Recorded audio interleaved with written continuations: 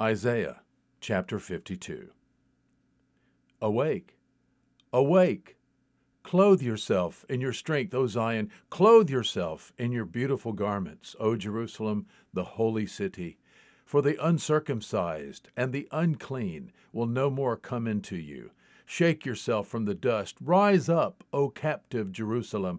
Loose yourself from the chains around your neck, O captive daughter of Zion. For thus says the Lord, you were sold for nothing, and you will be redeemed without money.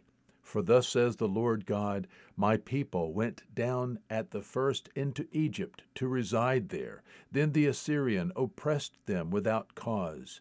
Now, therefore, what do I have here, declares the Lord, seeing that my people have been taken away without cause? Again, the Lord declares, those who rule over them howl, and my name is continually blasphemed all day long. Therefore, my people shall know my name. Therefore, in that day, I am the one who is speaking. Here I am. How lovely on the mountains are the feet of him who brings good news, who announces peace and brings good news of happiness, who announces salvation and says to Zion, your God reigns. Listen, your watchmen lift up their voices. They shout joyfully together, for they will see with their own eyes when the Lord restores Zion.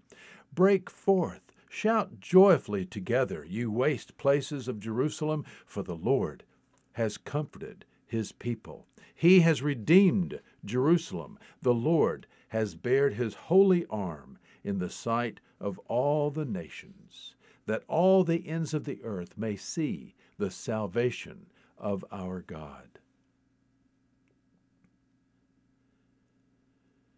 Depart, depart, go out from there, touch nothing unclean, go out of the midst of her, purify yourselves, you who carry the vessels of the Lord, but you will not go out in haste, nor will you go as fugitives, for the Lord will go before you, and the God of Israel will be your rear guard. Behold, my servant will prosper. He will be high and lifted up and greatly exalted. Just as many were astonished at you, my people, so his appearance was marred more than any man, and his form more than the sons of men. Thus he will sprinkle many nations. Kings will shut their mouths on account of him. For what had not been told them they will see, and what they had not heard they will understand.